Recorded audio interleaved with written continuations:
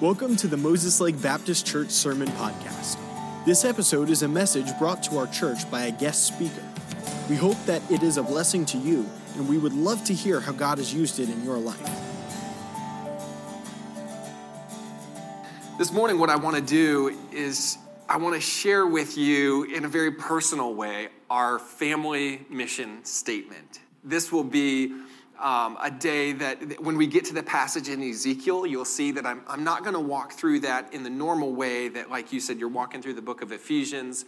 The goal, of course, with that is always to understand the biblical passage in its historical context, and you're pulling the meaning out of that passage.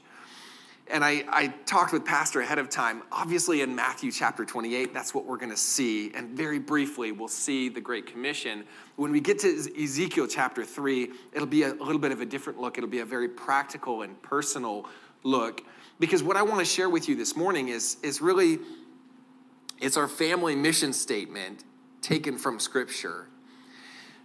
Because I want to explain to you and help you guys to feel and understand the purpose of our partnership together. What it is that we're doing between Moses Lake Baptist Church and Krista Jack Sila in Lamphun, Thailand.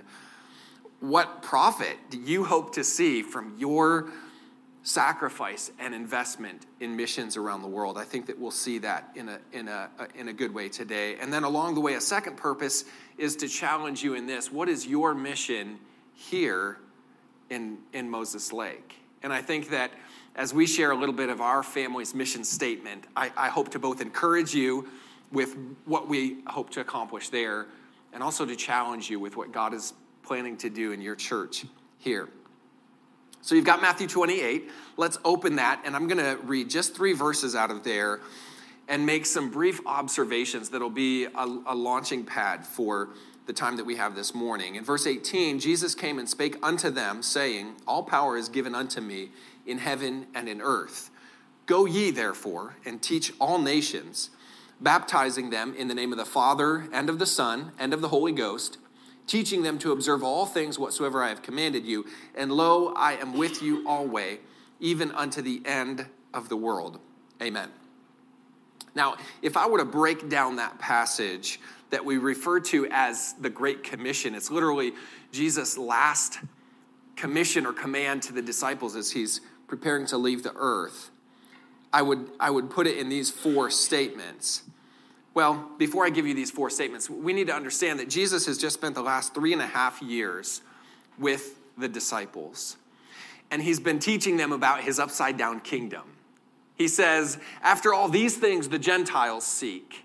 And he continually is showing that the way of this world, the way of the unbelieving world, places value on things that are very temporary. But his upside down kingdom, for the past 3.5 years, Jesus has been teaching the disciples how to value things that truly matter. How to value the things of his kingdom.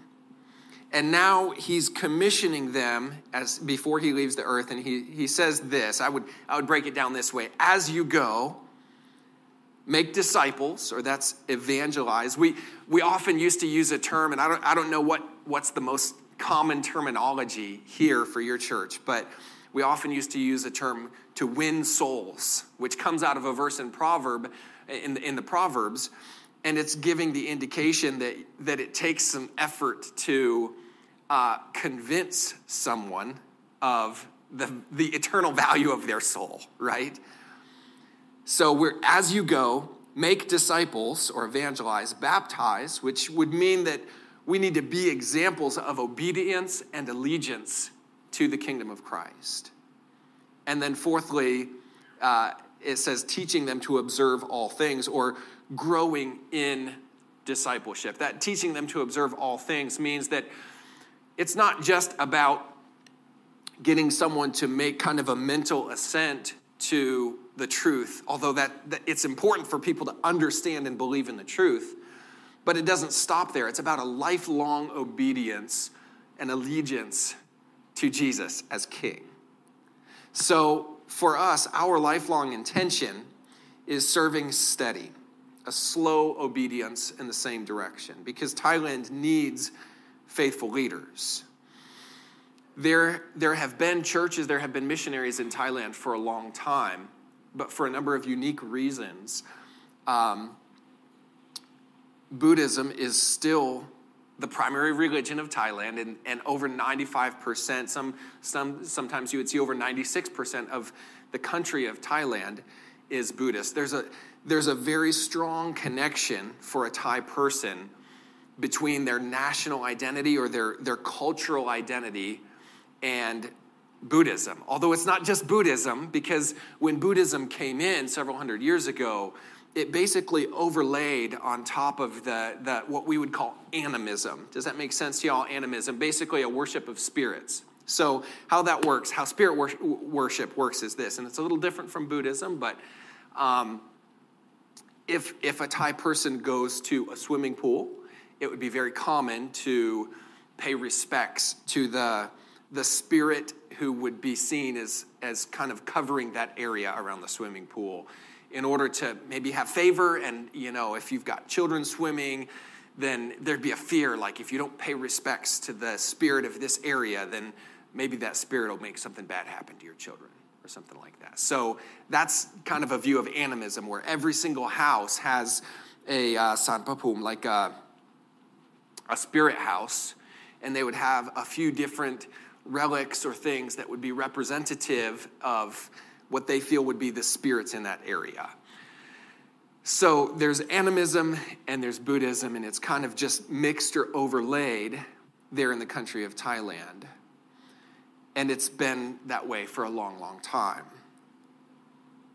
I want to give you guys a balanced perspective. I want you to see that God is doing incredible things in the country of Thailand.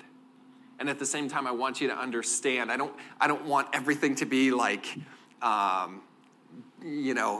just great news. When the reality is, over the course of serving in a lifetime, there are ups and downs. There are discouragements and disappointments. And I would love to be just really real with you, really honest with you about the balance of that God is doing great things in the midst of a lifetime of slow obedience in the same direction. I think it's crucial for us to have a mission statement for our family, because in those varieties of times, that keeps us grounded to what we're doing. No one expects it to be easy. Not every season gives good weather, and not every sea offers smooth sailing. But in the times of setbacks and stresses and sorrows, we lean back on the foundation of Scripture, and we know that those are things that we expected to happen along the way. So I wanted to visit Matthew 28 with you really briefly, because I want us to understand this, first of all, that we believe that Jesus is our Savior. And as it says in John 1:12, that as many as believed him, to them gave he power to become the sons of God. And that's what we long to see happen among the Thai people, is for them to come to understand that Jesus has the power, the authority to give them sonship in the family of God. For us, as we practically look at what we're doing in Thailand, there's a passage in Ezekiel chapter 3 that has been very, very helpful, informative for me. So I want you to flip over to that now, to Ezekiel chapter 3. And I'm going to start reading, and I'm going to kind of jump through the passage, and it'll be really important. We'll key in on verse 15. But I'm going to start in verse 4. He said unto me, Son of man, go, get thee unto the house of Israel, and speak with my words unto them.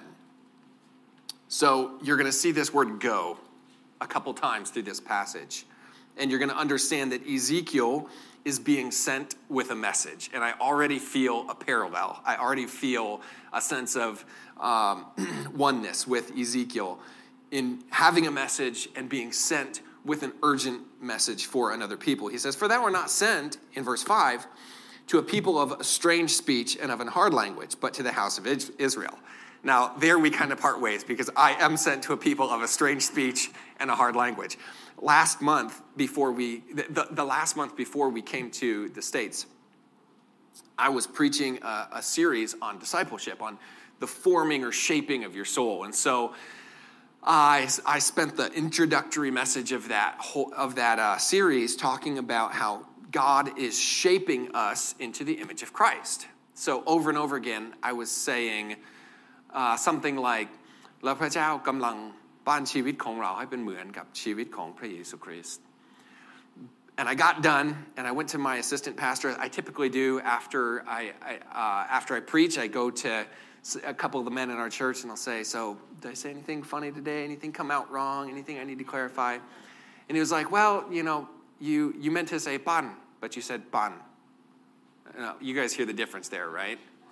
So for an entire message, probably a dozen times, I was saying that instead of saying that God was shaping or forming us into the image of Christ, it switched just with that little tone being gone, flattened, to the word that you would use for riding a bicycle or blending a smoothie or, so the whole time I'm telling them that God is going to spin you into the image of Jesus. I mean, I guess you could maybe use it that way. And I'm not talking about 9 years ago now. I'm talking about like last month that this is happening. So, people of a strange speech and a hard language, for sure. Verse number 10 in Ezekiel 3. Moreover, he said unto me, Son of man, all my words that I shall speak unto thee, receive in thine heart and hear with thine ears. Now, this verse is so important to me that we're not going and doing something that's like a multi-level. We're not counting numbers. That's not really the vibe of what we're doing, if I can use that word. We are hoping to live out our discipleship to Christ in such a way that is compelling to the people around us, that they would understand that our allegiance to this upside-down kingdom is worth following, is worth being a part of. So we see Ezekiel, first of all, with a message in verse number 10. And the message is something that he has internalized. It's something that he is living out already.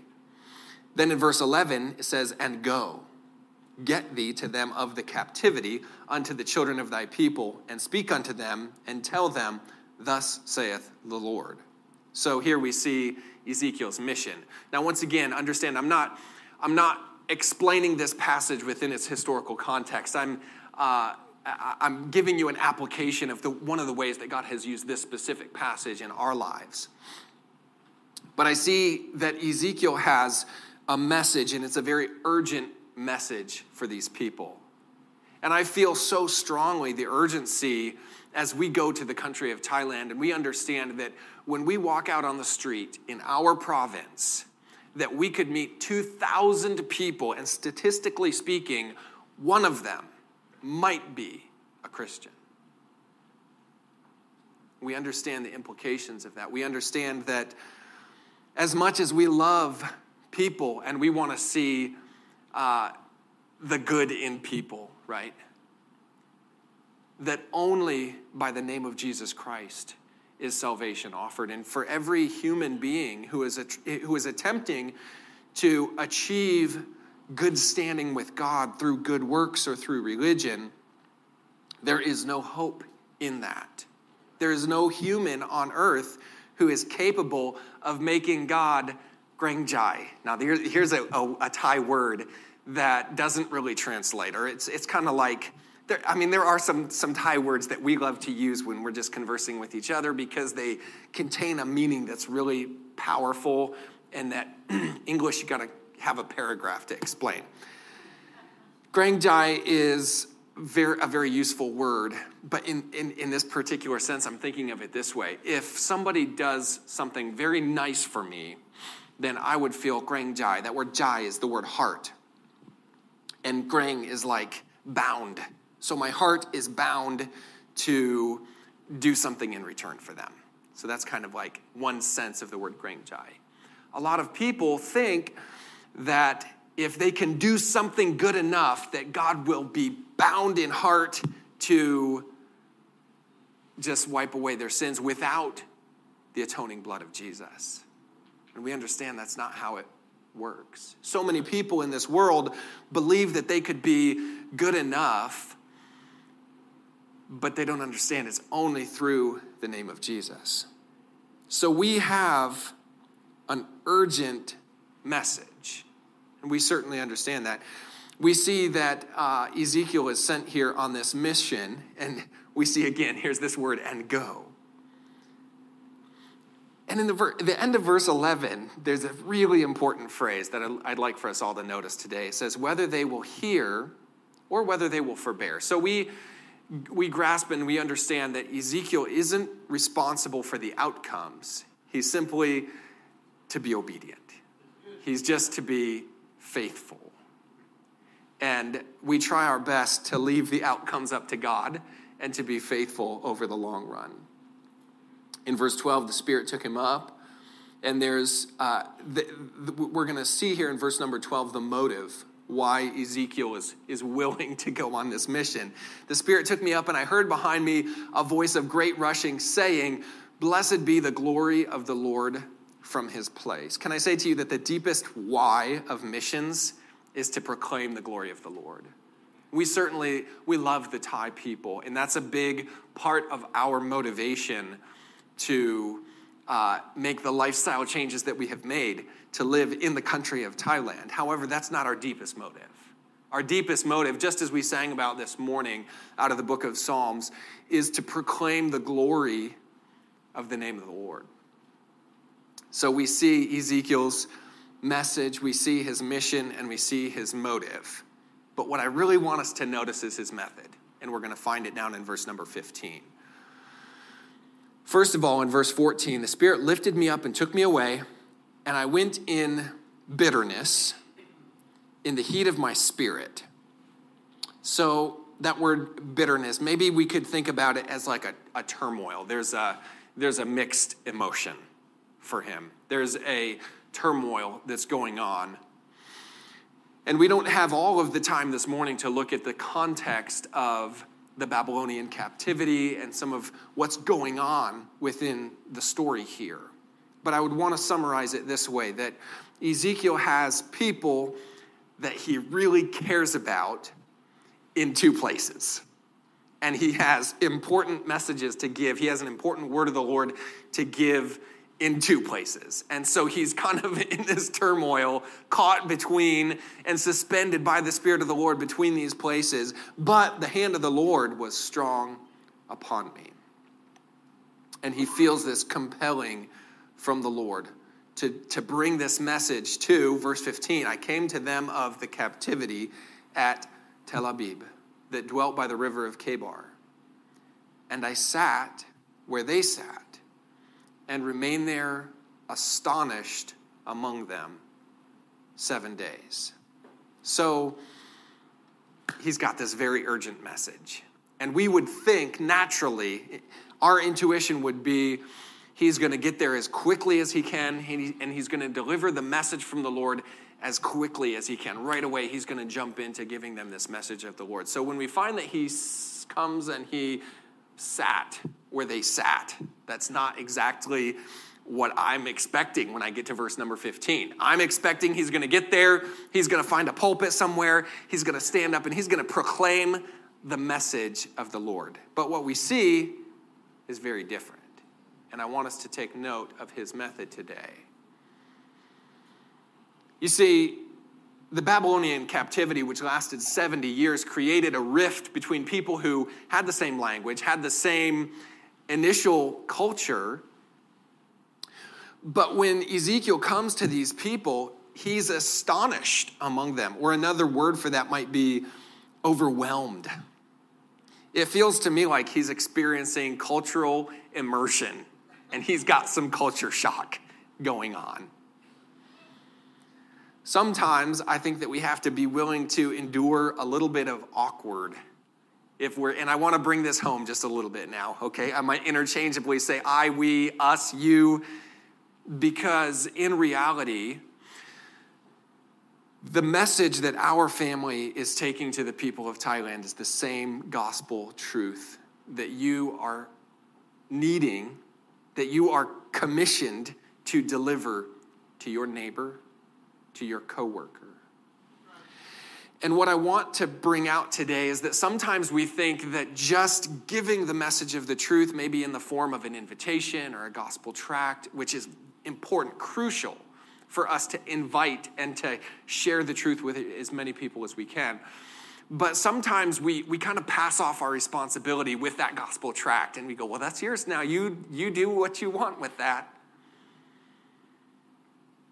But sometimes if a person is going to really understand that urgent message that we carry, it's going to take a little more effort than that.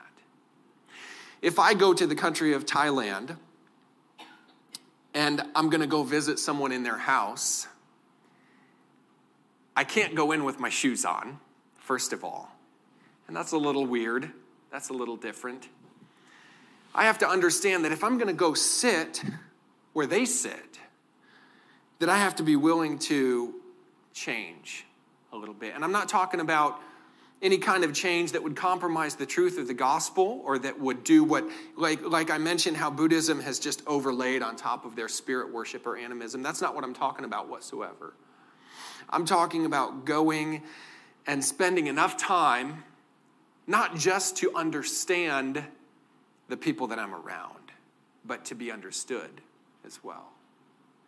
And so if I'm going to go and visit a friend, if I'm going to sit where they sit, well, that's going to look very different from the way I grew up. And the reality is, when I first arrived in Thailand, I would not have been comfortable at all sitting like this. There's a picture of me sitting Indian style in the video, and what I remember is that my legs were asleep. Because this is new for me. 10 years ago when we were moving to Thailand, this was not my norm to sit this way. And then you put a kid on your lap for a while and your legs definitely are falling asleep. When I read this passage in Ezekiel, that phrase strikes me that he says, I sat where they sat. He's not asking them initially to come to his point of view. He's not asking them initially to just, right off the bat, understand and receive the message of the truth. And we understand it's the truth. We're not compromising the truth. But when Ezekiel goes and experiences that culture shock and that culture immersion, his response is that he sits among them for 7 days. I think in American time frames, that can feel like 7 lifetimes. Imagine going to the house of a stranger that has culture very different from your own and putting yourself into their world, breaking into their bubble a little bit, and then just doing that for a long time. Can I ask you this? How long, on average, do you think it would take for a person in Moses Lake studying what the gospel is, the message of the gospel? How long do you think it would take for them to really receive that message in their heart? And in their heart, be prepared to follow Christ with their lives, to pledge their allegiance to the King of Kings. I think we underestimate it a lot. I think a lot of times we think that just doing the basics of outreach, which casts a broad net, and trust me, sometimes there are people who are just ready. We have on our church website, we have a form that people can fill out. And Easter in 2017, we had someone fill out that form. And on a Saturday, I returned the call from this person that filled out a form, and he said to me, I have a friend who has been witnessing and telling me about Christ since I was a child, and I just want to know, how can I become a Christian? That was the very first thing I heard out of his words. Last night, he played guitar. It was this morning in Thailand. He played guitar and led in worship in our church in Thailand. The very next day, that was a Saturday in 2017, the day before Easter. On Easter, he came, and in the afternoon, he placed his faith and trust in Christ. That can happen. When you use every tool that's available to you, that can certainly happen, because the Holy Spirit of God is moving and breaking up fallow ground ahead of us, for sure. I'm not taking anything away from that, okay? What I'm saying is that when Mario, who is the IT manager for our local IRS office, when he came to me and he said, "Hey, Pastor, that conversation about faith and repentance and really becoming like a child of God, I don't know if we ever finished that conversation, did we?" And we sat that Sunday afternoon, and he placed his faith in Christ. And I counted back, it had been 13 months since I met Mario. And for most of those months, he had been attending church every Sunday. And he had been around our family. There was one evening, in fact, I think it was the very first evening that he was in our home. One of my children was living out a Bible story by tying a pen to a string, and that was the sling of David. Only the pen hit something and exploded, and it was still spinning. And the ink from that big pen was all over our first church building. I think Elisa and another, I think Amy too, went at that with nail polish for a couple of hours that night. 13 months Mario had been around and seeing what it means to be a Christian. What I'm trying to depict to you is this. For sure, the Holy Spirit of God has been working in hearts and lives of people. And if you're faithful to invite and to give them a gospel tract and to use the tools and means that you have available, I know that social media these days is a great way to be in touch with people. If you're faithful to do that, then the Holy Spirit can connect you with someone that he's already been working on. But what about someone who is really at like level zero, no interest in Christ, nothing in their heart really stirring to know who God is? Is it possible that God would use your life, not in a moment of a gospel tract, but in moments and hours and days and weeks of spending time with them and being a faithful gospel witness to them? How much of your time, and isn't time an interesting word? Because what is time? It's this constriction of our lives. It's this counting down of the finite beatings of our heart. It's very temporal. It's very short. It's very temporary. How much of it are you willing to invest for the eternal soul of another person? C.S. Lewis points out that we're not mere mortals, right? Civilizations, cultures, they compare, he says, to our lives like the life of a gnat. But you are an eternal soul. Ezekiel came to the people of the captivity, and because his message was so urgent, and because he was on such a critical mission of delivering the word of the Lord to them, he was willing to sit where they sit. I'm not sure exactly what that might look like here in Moses Lake.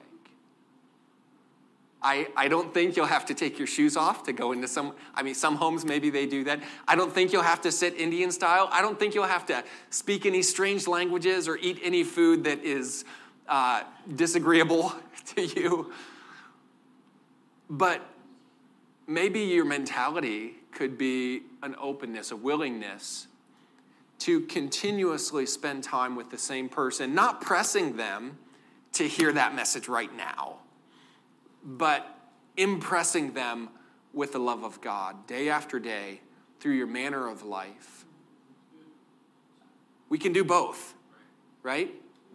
We can be urgent with the gospel message, and we can be kind and compassionate and slow and loving to give people a fair chance to see from our perspective. We might be able to see from their perspective in a moment, but if we want to expect someone to see from our perspective, we can't think that that's going to be instant. We can't think that's just going to happen because of what we know is the truth.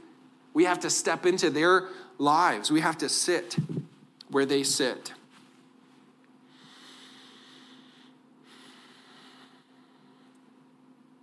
There's a lot more that I want to share with you, and some perhaps will get the opportunity to share tonight. But what I want you to understand is that as we are hoping to reach Thai people from Buddhism in their community, I believe that you could have and should have that same mission statement for yourself.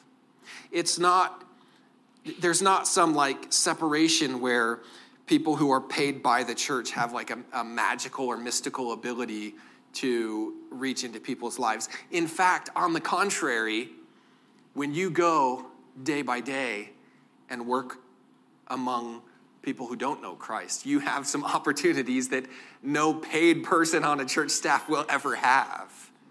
You're in their world, you're in their community, and you can sit where they sit so that you can deliver that urgent message, the truth of Christ, to them.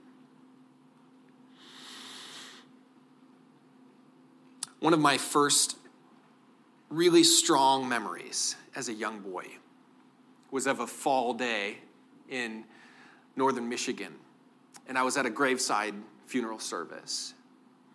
And I remember seeing literally a cardboard box lowered into the earth because the person who was being buried was buried penniless, literally penniless.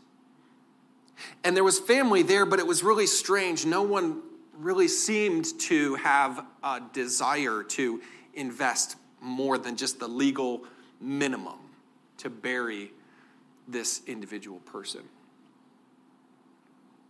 And I heard the words of the children of this man as he was being buried. And what struck me was that they weren't necessarily going to miss the man himself, but what they were going to miss was the opportunity to have a relationship with him. That the father wounds which they had received throughout their life would be sealed forever now. And as I stood at my own grandfather's graveside burial service, what struck me was that he was a soul that over the course of time had grown darker and smaller and clammier. And I watched my father, and it's such a stark contrast for me. Because if you go to that community in northern Michigan, my grandfather would have been just like all the uncles, all the people in that family. But something happened where the grace of God came into my father's life. And it changed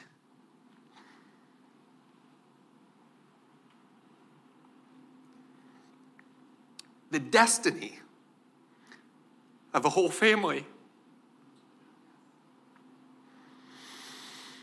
So I'm a firm believer that when the grace of God touches one person, that can become then a multiplied grace for generations to come. When I look out at our church in Thailand, last year as we signed our charter,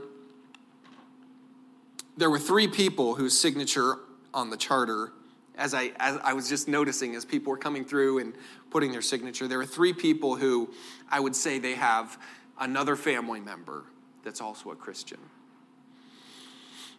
But the majority, every other person signing that charter, I thought about their family situation, and I realized that in our church, almost everyone is the very first Christian in their family. Almost everyone that is a part of our church was reached because a friend took a lot of time with them, to sit with them, to show them the love of Christ. And over time, eventually, they came to understand, and the Holy Spirit moved in their hearts to help them to understand what it is to be born again. I'm excited, really, truly excited about the future of our church, because I see in each of those families, of those courageous first Christians, I've seen them go through the times where they had aunts and uncles calling them and saying, "What are you doing? This is crazy. Get away from this, weird foreign thought." And I've seen them compassionately and courageously stand for the truth in their family and begin to change the destiny for generations of their family. What I wonder today is if God might not use each of us to intentionally invest in someone who's around us. Maybe you would have a short list of just 4 or 5 people that you're not just giving them the gospel one time, but that you just are willing to sit with them, an unbelieving person, sit where they sit and spend time with them consistently over the course of years, and pray that the Holy Spirit would use that time for them to understand the gospel, because ultimately that gospel, that moment of them understanding, that could change literally the destiny of their family for generations. I hope that you this morning can sense a little bit of just our heart for what we're trying to do in Thailand. But I hope at the same time that if you are someone who is born again, a child of God, that you would take it as your personal mission to invest in someone around you for as long as it takes for them to understand the gospel. Heavenly Father, we pray today that you would use your word to work in the hearts and lives of your people here. Father, I do not know the situations or the needs of every individual as your Holy Spirit does. But I know that every person here has the ability to spend their time, to give of their time, to share the gospel with someone in their community. I pray that you would help us and challenge us to that end today. I pray these things in Jesus' name. Thank you for listening to this message. We hope that it's been an encouragement to you. And if you'd like any further information about our church, we'd like to encourage you to visit mlbc.church.